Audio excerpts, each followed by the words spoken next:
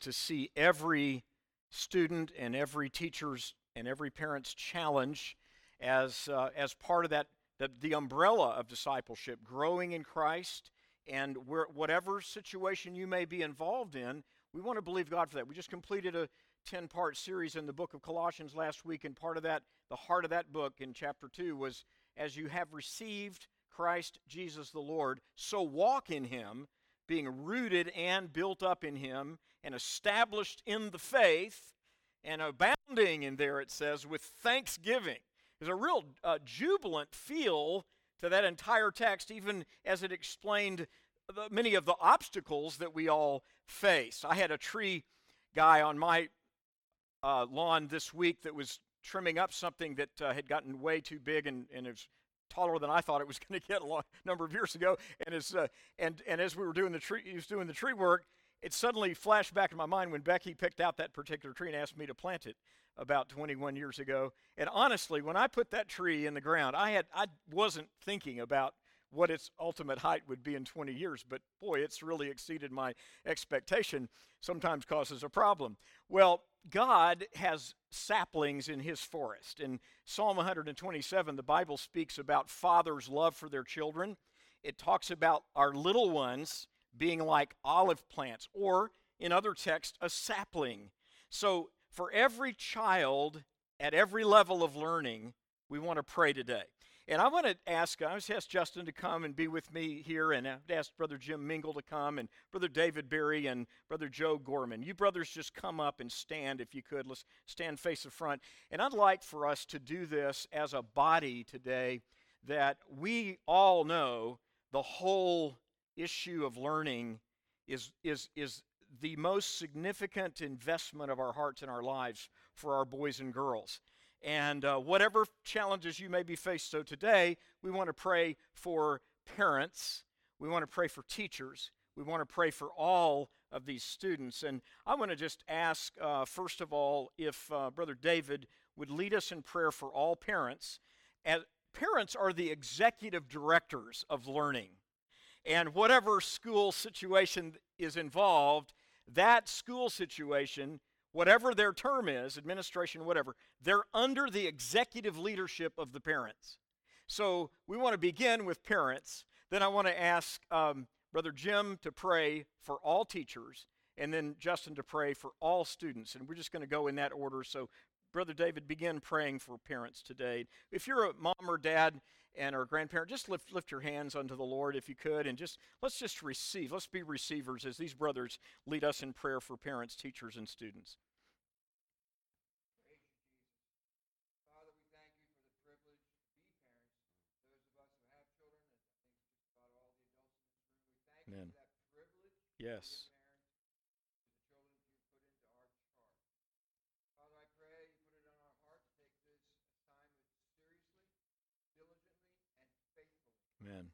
Father, help us to discern what our children are hearing, what they're learning, Mm-hmm. what's going in and out of their minds. Give us a heart to understand them and to understand the culture around them and to understand who are the influencers upon them. Father, I pray you put upon the hearts of the parents the desire to be the first line of Mm-hmm. defense Mm-hmm. against other things that are not godly, not biblical, and not for their higher good. Amen. Lord, I Amen. pray for the parents in this group that we would put our first line of offense and defense in you, your word, and your love for us. Help us to cultivate that love for you in our children. Amen. Father, I ask these things in Jesus' name. Yes, Lord. Amen. Amen. Father Amen. God, Lord, I thank you, first of all, just to be able to speak Yes. freely Amen. about these things. Lord, I thank you Mhm. for the teachers, Lord. Yes. Lord, these are the people who are going to be front and center Amen. to offer their wisdom and their knowledge and their discernment to our children, Lord. Lord, Amen. I pray that they find your wisdom, Yes. your discernment, and Yes. your knowledge Amen. Mhm. sufficient. Lord, I pray for each and every one of these teachers that they have good days, Lord, and that in the frustrations of Mhm. working with children that Amen. sometimes will peak us out, Lord, that you Mhm. give them peace and Yes. comfort in their Amen. hearts and minds. Mhm. Lord, I ask that they do your will, Amen. Lord. these tiny little, very influential minds, Lord, they Yes. come to Yes, teachers oh and God. look up In to Jesus' them, name. Lord, and they look to them Mhm. for guidance, Lord. I ask that the teachers Mhm. not succumb to what the world wants them to teach, In not Jesus' succumb name. to what culture says is right and true, Lord, Mhm. but stand the line with a righteous heart, Lord, Mhm. and a critical mind Mhm. to teach your values, Lord. Lord, you created Mhm. truth. Amen. Lord, your name is truth. Amen. Lord, and Yes. we thank you Mhm. and ask that you reach in each Thank and you, every Lord one of God. those In teachers' Jesus' hearts, Lord. name. Plant your seed and find your space in their hearts that they can teach Mhm. as you have taught us. Yes, Father. In Lord, we Jesus' thank name. you in the Mhm. love that you have given us, Yes, and Lord the love God. that we offer to our teachers, and the support for them that we give them. Mhm. We stand behind them. In Jesus' name we pray. Yes, Lord God. Amen. Amen. Lord, Amen. we lift up each student that is here today, and we also pray for all students that are heading Amen. back to school in the coming couple of weeks. Some Mhm. places are going back this coming week, and others are a little bit later. But Mhm. we know that our most precious resource that you give us the honor of being stewards of is our children. Amen. Mhm. And we so important for them to be brought up in the nurture and admonition of the Lord. But we also know that there's so many students who don't have the kind of Mhm. home life that your design had in Yes. mind Yes. when you Yes. created the father and the mother and relationship with their children. So, Lord, for each of our students here today, I pray that Yes, you oh would God. In stir up Jesus' name. your Holy Spirit inside of them to Mhm. be an impact, even in small ways, to take the things that they know to be true about you and about your world and and about your Son Jesus Yes, Lord into God. the In schools. Jesus' name. I pray that they would excel at their academic studies, that you'd help those students that may have an area they struggle in, because everybody has different giftings. I pray that you'd help all the students here to be able to excel in the things that, in all their academic subjects, excel in respect and honor for the people in authority over them, the teachers and the other staff there at the school, and that you'd help them to be a friendly witness to the children around them. We pray for just a great school year for every student. Yes, oh God. In Jesus' and name. for all the teachers, parents, and all Yes, students. Lord God. And Lord, we also pray that Yes, in Father. our In community, Jesus. your Yes, Holy Lord. Spirit would work Yes, Lord God. to In help to Jesus' bring name. down the Sick of temperature when Lord. things Yes, get difficult yes, in yes. the external, and Yes. that Amen. that we Amen. could embrace the values that we know you want us to embrace, the values of following you. We thank you that you give us that voice. Help us to all In do Jesus' our name. part. And we just want to thank you and praise you for another school. Thank you for the gift of education. Yes. Thank you for the gift of schools. Yes. Amen. And even though we know in our country we have frustrations with some of what happens in education, thank you that we have education for our Yes, children. Lord God. So Amen. that's a gift. Amen. And that's something Yes. we should be thankful for. Amen. So we just pray for a great school year for everybody, particularly for our students, that they would impact their schools for you and Yes, their in friends for you, Jesus' name. that they'd have a great academic success, Yes, and that Lord God. they would learn and grow this year in Jesus' name. Yes, amen, amen. And friends, can we just take a moment just to lift our hearts and then thank God from our own hearts for every child and just sharing our agreement with what we've prayed together. Lord, we bless you. We bless you. Give God an offering of praise from your heart. Just give him an offering of praise. Let it overflow from your heart. What a treasure. What a treasure. Each boy and girl each boy and girl here today, and those we're praying for in families, in the wider circle. Lord, we give you praise. Lift your praises unto the Lord. It is a good thing to sing praises unto the Lord and to make a joyful noise unto the King. Thank you, Lord, that you've invited us, you've called us. You said to enter into your gates with thanksgiving and into your courts with praise. Be thankful unto him and bless his name. Hallelujah. Thank you, Lord, that we are your people, the sheep of your pasture.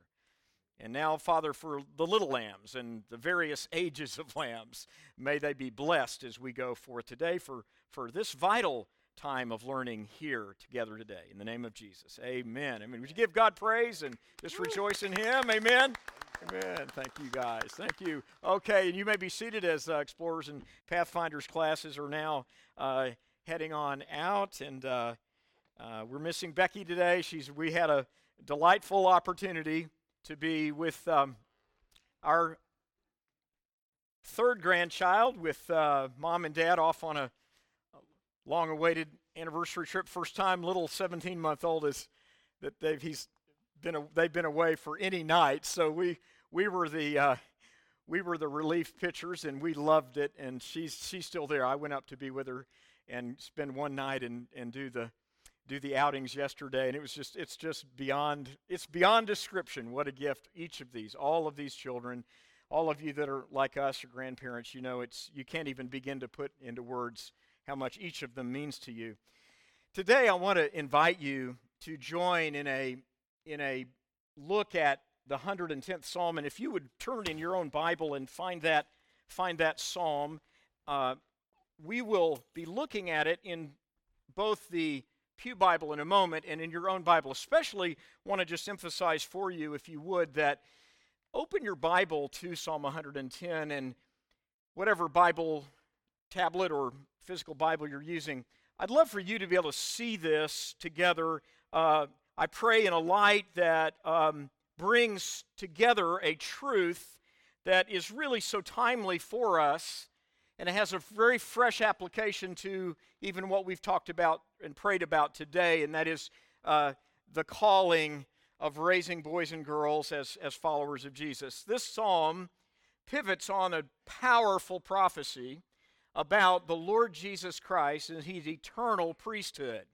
And though that truth may sound somewhat remote or a bit abstract to some of us, the fascinating thing about this particular chapter is its prominence throughout God's Word in describing what it takes for a heart to be changed from being unwilling to love and serve God to being joyously and energetically willing.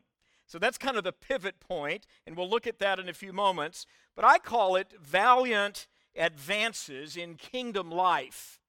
And if you open your Bible, and one reason I want you to actually just look at it on your page for a moment is it's quite notable just on an initial glance how short this psalm is over against the fact, or in a sense a contrast to the fact, that this 110th psalm is the most frequently quoted psalm in the New Testament about the triumph and conquest of our Lord and Savior Jesus Christ, not only in the resurrection, but in his ascension and eternal priesthood. Now we'll look at that again in a moment, why that's so important, but I want you to first see that this chapter of 7 verses compresses in a very concise way a vast panorama of facts about the triumph or the conquest of Christ, our Lord and Savior. And then just by glancing at it as a whole, 7 verses, we want to look at the third verse as a kind of the focus here today of what it means to be a part of people, and to be the kind of people who are ready to respond to the call of Christ to step out beyond where we may be comfortable or have experience and trust God for great things. D.L. Moody was noted as saying 120 or 130 years ago now, expect great things from God and attempt great things for God.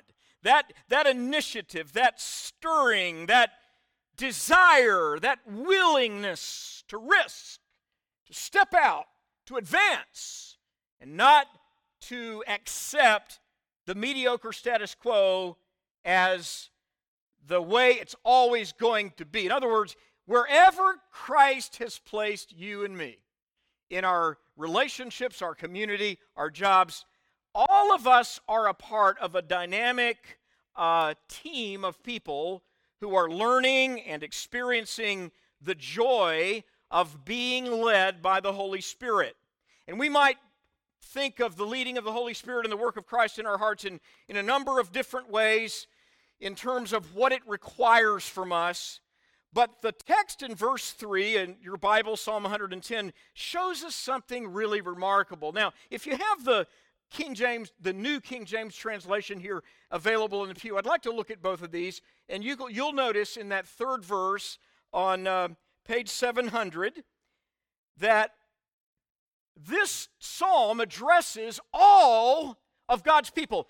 And I've got to underline all of God's people, because it is God the Father in verse 1 addressing the Messiah, the Lord, in the future, and then in verse 3, speaking of his people. So when you read the two words at the beginning of verse 3 that say, your people, note that this is saying all of those who have responded to the Lord Jesus Christ and become a part of his family. In the kingdom of God, God sees you and me.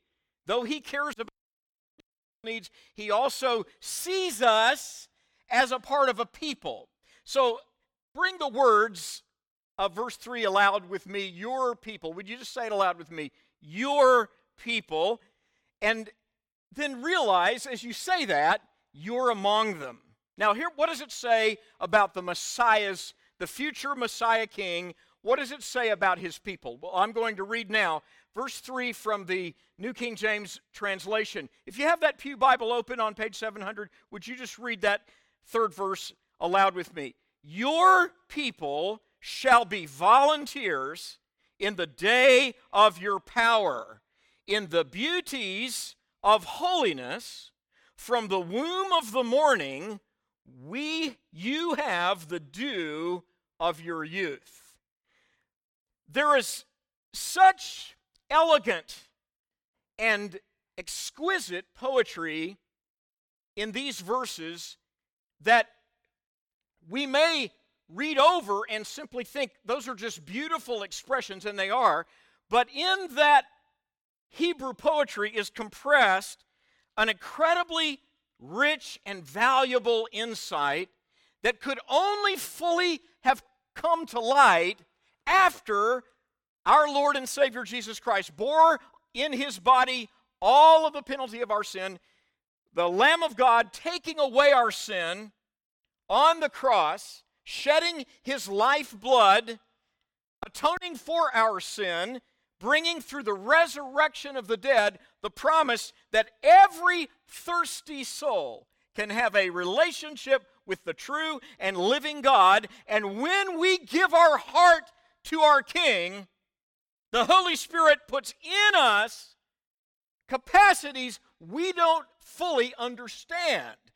And the text of Psalm 110 verse 3 focuses on a willing heart. Not a grudging heart, not a kind of a conflicted heart, not a compromised heart, not a confused heart, not a disoriented heart, but a freely willing heart toward God. Frances Havergal is a prolific writer of hymns in the latter part of the 19th century. She's the writer of one of my favorite hymns, Take My Life and Let It Be, consecrated, Lord, to Thee. Take my hands and let them move at the impulse of Thy love. A lesser-known poem that Frances wrote struck me as perfectly capturing what Psalm 110 brings us. And this is what Frances Havergal said: valiant endeavor and loving obedience, freely and joyously now would we bring. There's a sense in Psalm 110 of the vitality of initiative for God, taking initiative for God, and realizing that sometimes when you take initiative for God, it might initially not look like you're having an impact. It's in the very nature of faith. It's in the very nature of following Jesus that there are times when we're called into valiant endeavor, stepping out, boldly believing God for something that we've yet to fully grasp.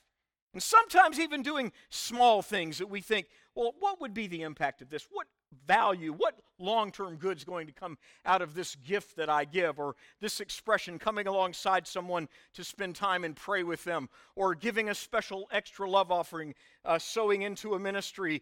And we might say, what good is my $75 going to do? Or what good is my expression going to do? And yet, it is a part of the pristine and beautiful poetic vision of the Messiah's kingdom in Psalm 110 that at the very heart of it is a realization that the people Christ is Lord over have a capacity to advance, to move out, to be bold.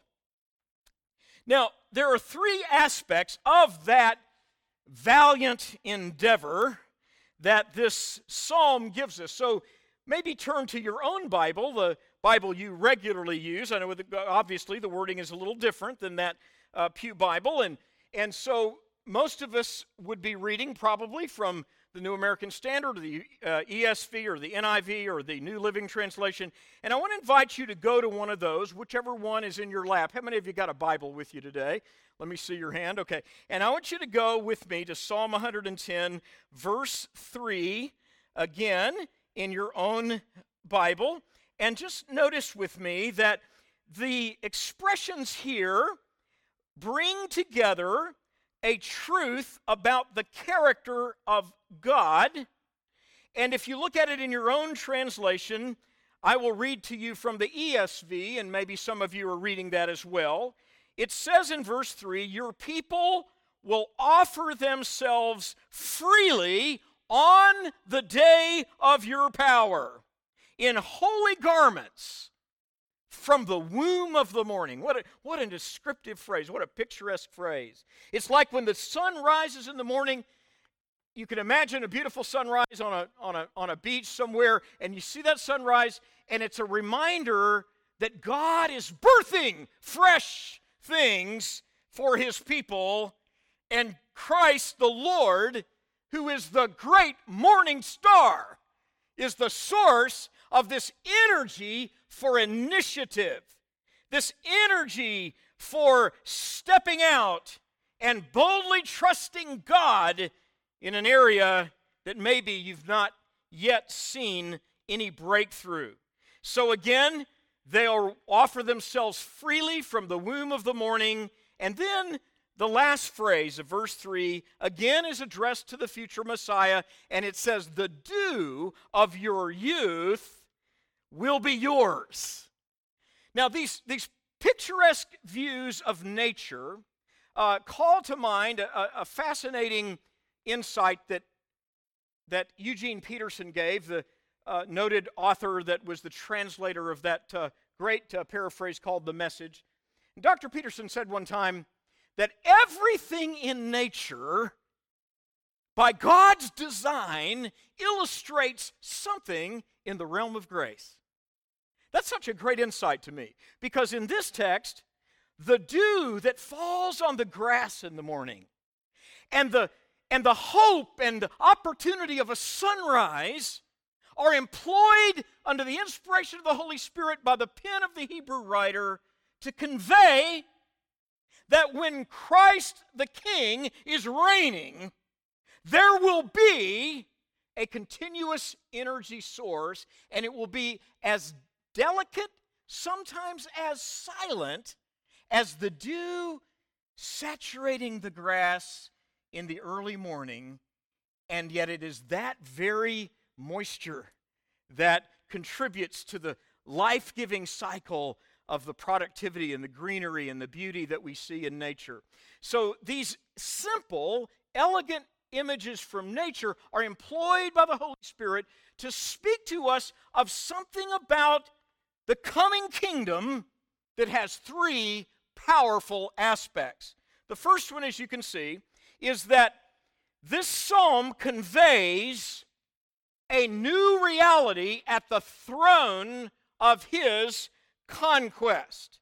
Now, it's for this reason, as I've already hinted, that Psalm 110 holds a particularly unique place in the whole canon of Scripture, in that while there are messianic prophecies about the coming of the Messiah throughout the Bible, this is one of a few very significant places where one psalm or a short section brings together many aspects of who this future Messiah would be.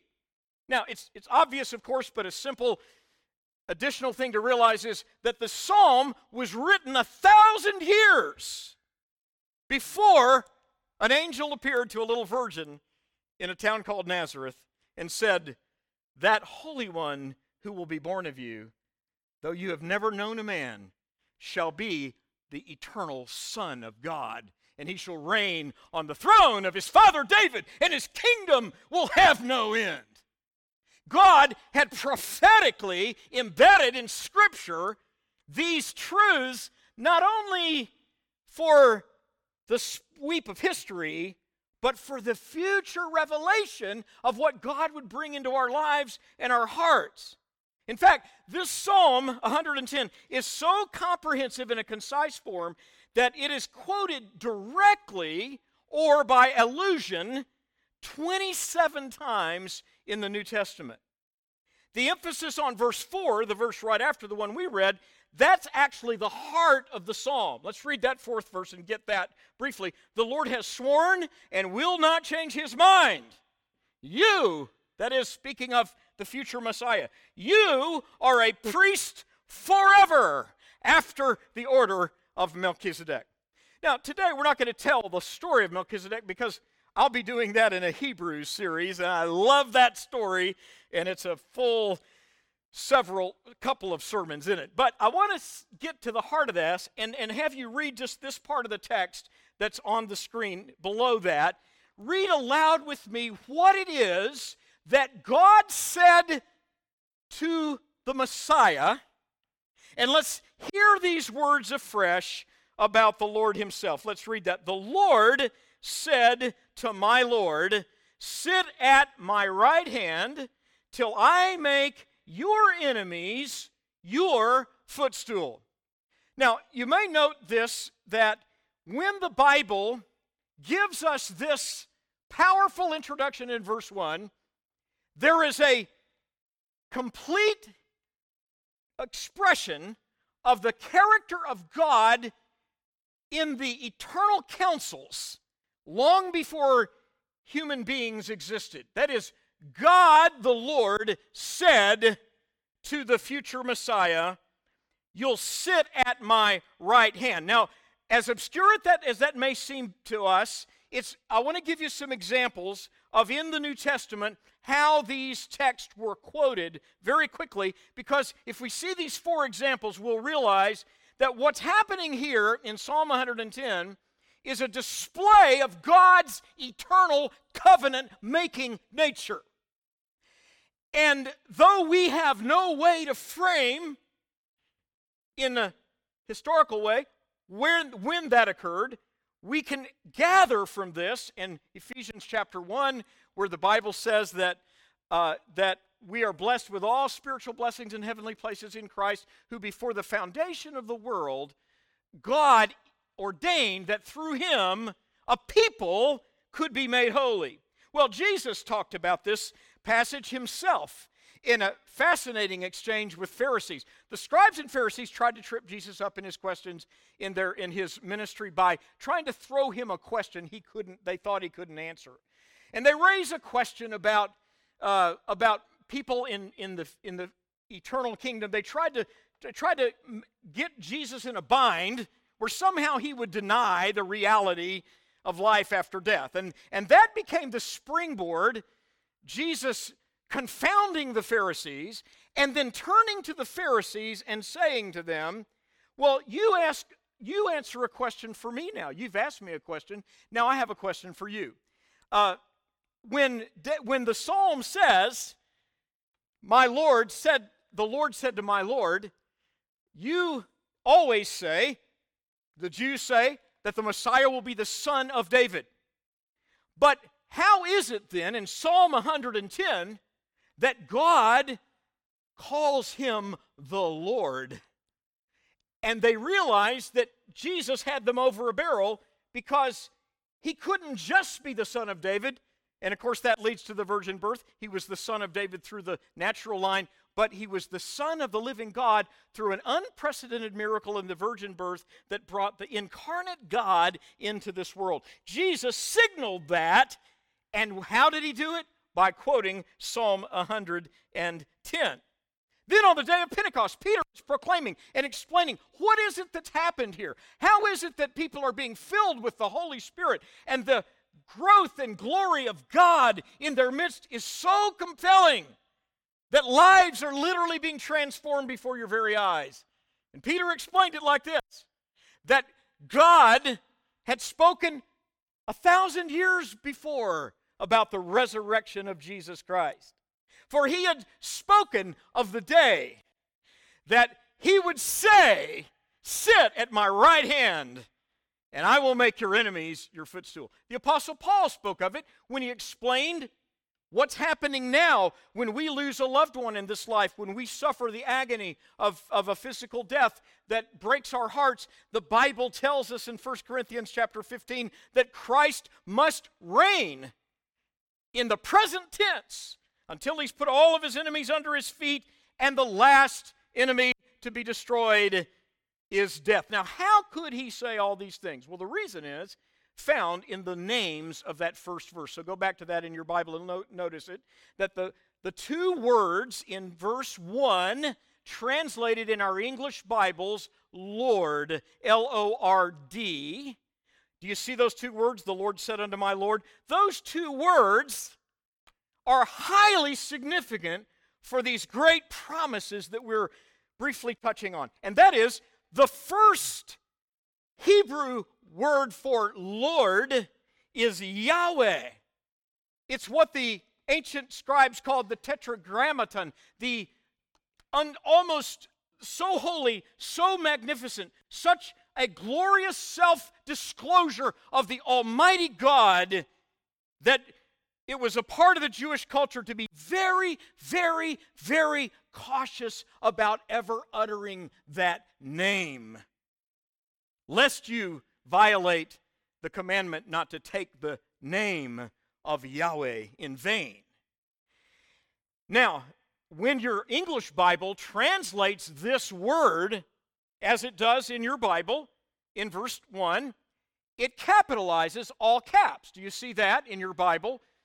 All caps indicates that the translators are giving you the English translation for Yahweh, the Tetragrammaton, the ineffable name, the awesome name, the invincible name of God.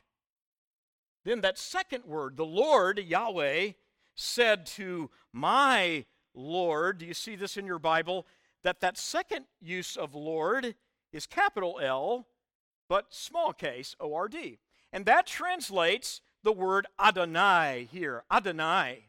Now, historically, the Jews would often seek to avoid the danger of blasphemy by using Adonai more frequently than Yahweh. The name Yahweh was uttered and used, but very, very cautiously, as one would be like walking on tiptoes, stepping near the opening of the Holy of Holies. And so the scribes would often use the word Adonai to refer to the Lord, because Adonai means sovereign master, and the controller and the director, and ultimately what we mean when we say the Lord, my master. Now, when we think of it this way, then what we see in Psalm 110 is that the throne of God's conquest plan for saving people was a conversation between Yahweh and the Lord, who would be born in Bethlehem. And in that conversation, what is being foreshadowed is that he will sit. You see clearly in verse 1, there is a distinction of persons. We often say in the Trinity, it's helpful to realize this. It is unity of being, but distinction of persons. So the Father is saying to the Son, sit at my right hand until I make your enemies your footstool.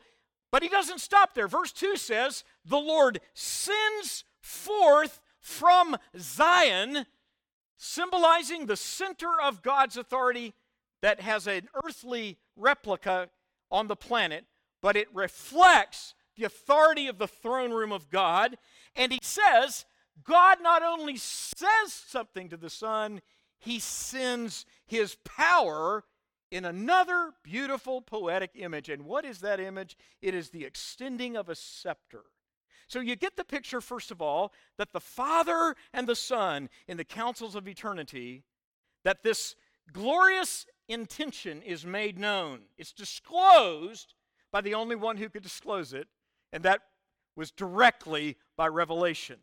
He shows that the Son is not only going to be at the right hand, but that there is a scepter of authority. In the ancient world, the scepter, of course, signified a particular authority, a directive authority over a realm of existence.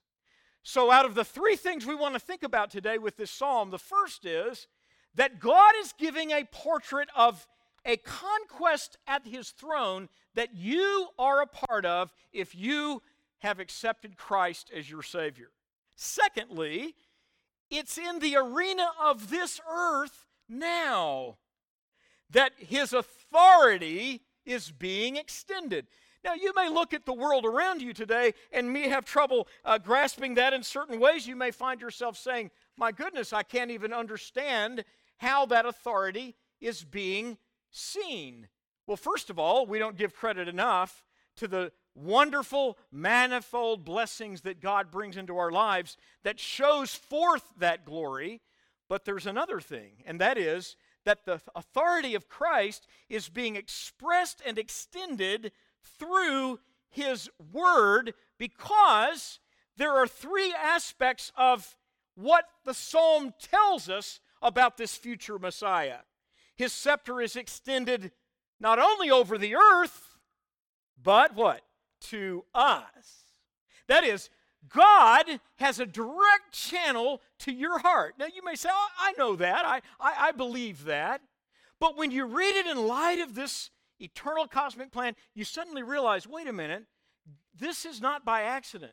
There is something God wants to do in my life today that can cause me to have a new energy source to step out of my comfort zone and actually believe God for great things. And the second thing we learn is why we can do that. Because Christ is ruling not in the absence of his enemies, but where? He is ruling in the midst of his enemies. Now, this tells us that as much as this earth has all the signs of human rebellion, the glory and beauty and magnitude, the order, beauty, and complexity of this earth and of the universe is proof positive that God's sovereign grace, God's power to transform, far outweighs the evil that human beings can do. And in fact, Psalm chapter 2, different messianic psalm, tells us that the Lord is dwelling in the heavens, and he laughs at the defiant arrogance of the wicked who shake their fist in the face of Almighty God. The Lord shall hold them in derision. Why? Because he said, thus have I made the decree, I have set my king on my holy hill of Zion. In a practical way, this helps us understand why we are called to pray in some way the model of the Lord's Prayer. I've never believed in praying the Lord's Prayer routinely as a rote thing, because it can lose its meaning, it can lose its vitality. But the model, the essential model of what Jesus gave us in Matthew 6, verses 9 to 13, and in Luke chapter 11, is a very vital model Because for this very reason, that when we say, Our Father, who's dwelling in heaven, holy is your name, Yahweh. Your kingdom come, your will be done, and in this earth as it is in heaven. So what we need to draw from that is Christ's dwelling at the right hand of God is a living and active eternal priesthood.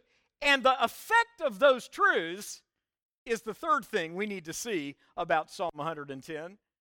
It is truly a place of conquest to dwell before the throne of God. And God has invited us there. Secondly, it is in the earth that Christ's authority can be seen visibly as his people step out by faith and express it. And it's because of those things that there can be an awakened willingness to serve our risen King. Read these two translations here on the screen of that third verse aloud with me. Would you read that with me together? Your people will offer themselves. Would you say that with me? Your people will offer themselves. And then the other side of that, your people will volunteer freely. In other words, it is in the day, he said, in the day of your valor. That day of Pentecost that I spoke about when Peter was proclaiming and explaining why the power of the Holy Spirit is now rushing among you like a rushing mighty wind. It's because the King has been enthroned at the right hand of the Father, and his reign is total. But the timing of the final defeat of the last enemy, death, guaranteed by the resurrection of Jesus, but now at a particular point in time. And so when you see that together, it helps us see why that in that third verse, this call to awaken, this call to advance, this call to refuse to stay in a place of lethargy, refuse apathy as a child of God, but realize the Holy Spirit in me is moving me forward. For some of you, it may be something very quiet, seemingly so private. Maybe it's a change in the way you're speaking to your spouse. Maybe it's a change in the way you're looking at the challenges of your job. Maybe it's a new idea that's been percolating in your heart, but you just haven't quite gotten the energy or the thrust to say, I'm going to start that, I'm going to move into that. It can be as simple even as coming to worship with God's people. That in itself, our Sunday morning encounter, is a part of this advancing of the kingdom of God. We may not feel it, we don't see it, it looks small, it looks insignificant, but see, this is why we need God's word like Psalm 110. It shows us that there are things that to us look insignificant, but in the eyes of God, they reflect an energy. The Hebrew language in that third verse, when it says your people will be willing or your people will volunteer freely, it's an interesting expression in the Hebrew. It's designed for intensity, and the actual word is not just volunteer singular or willingness singular. The Hebrew word is willingness says. A little hard to say, but the intensity of that plural is expressing that because Christ is on the throne, that there's an growing, powerful willingness in us to offer ourselves. The Apostle Paul drew on that in Romans chapter 12, verse 2, when he said, don't be conformed to this world. Don't let this world shape your brain. Don't let this world squeeze you into its mold. But be transformed by the renewing of your mind, that you may prove, that you may demonstrate what is the good and acceptable and perfect will of God. There is not one syllable in Romans 12, 1 and 2 that is passive. It's active. It is present your bodies as a living sacrifice. offer yourselves to God. Psalm 110 verse 3 is giving us the ingredients in God's powerful conquest that says you and I can do what Romans 12:1 says, and that is offer ourselves. How many of you would join me today with an offering from your heart in light of that, to simply accept that sometimes we think of these truths in light of a theory when the Holy Spirit translates it into something very present tense in our lives. When the day comes that Christ reigns on his throne at the right hand of God, it's called in 2 Corinthians the favorable time. In other words, there's never been a better time. Let's make it very specific today. There's never been a better time than August 21st of 2022 for you and me to come out of our shell, come out of our cave, whether it's fear, depression, disillusionment, even something in your life that causes you to feel you've lost energy, and say with the Scripture, today's the day of salvation. Today is my favorable time. Why? Well, because, you see, as we go, we can remember in this timeless truth that he said about the Lord was that arrayed in holy majesty. He's talking about the people that are redeemed. He's talking about people like you and me that are arrayed in holy majesty from the womb of the dawn. It's as if one writer in the 19th century made this statement so interesting. He said, looking at Psalm 110 is like having a small map of a huge country. Because the ingredients are in this 7 verses of this psalm for both the eternal plan of God, when he said he's going to be a priest forever, to the now and now, the present tense of our hearts, where from the womb of the dawn, like as if a picturesque, as if the morning is giving birth to new possibilities. And you have tomorrow an opportunity to put that into practice, because when the sun rises in the morning, I don't know if that's before or after your first cup of coffee, but when the sun rises in the morning, you can say, this day is a fresh opportunity from God out of the womb of the morning for God to bring some new life. And then he finishes it by saying of the Messiah, you will receive the dew of your youth. Oh, time doesn't permit to illustrate this, but the dew there is that wondrous, quiet, refreshing that comes to the ground, but it's applied to the Messiah like this, that in the future, when young people, missionaries, faithful friends of God, faithful followers of Jesus, when they rise up and they say, I'm going to worship him even if it costs me. I'm going to share Christ with others even if it's difficult. I'm going to forgive the person who's deeply wounded me because it's for the glory of God. And they get that perspective. Psalm 110 verse 3 is saying that all of us who lovingly follow him are bringing the dew of refreshing to the very heart of Jesus Christ. It's like he says, you're going to be refreshed, Lord. You, the Lord, you're going to be refreshed by your people rising up and saying yes to a new challenge. Now, as we close, I know, as I ask you to pray for a moment, I know there are probably things in your mind and heart today that could easily, and I just mean this so strongly, there are things in your mind and heart today and in the arena of your world that could weigh you down terribly today, this very day. There could be a family problem, a financial problem, a conflict you can't resolve, a decision you're struggling to make, a project that you want to get done but you don't have the time or the resources. There could be a 1,000 reasons in this very sanctuary why people could feel just kind of lethargic and frustrated and irritated.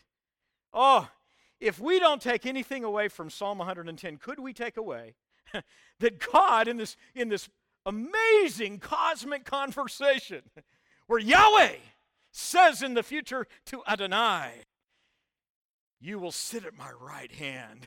And when the resurrection day came and the day of Pentecost and the outpouring of the Holy Spirit, this lively, life-giving, fresh dew from heaven was coming upon the Messiah. For worshipers were rising and saying, He is worthy of me offering myself.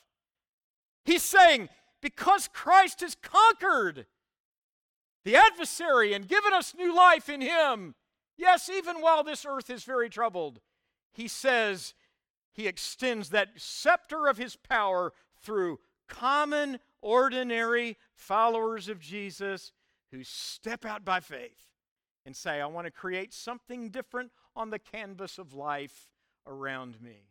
Lord, give to each person here as a worshiper a fresh sense, maybe today one specific way that we can say yes to this call to step out and trust you for great things. In Jesus' name, amen.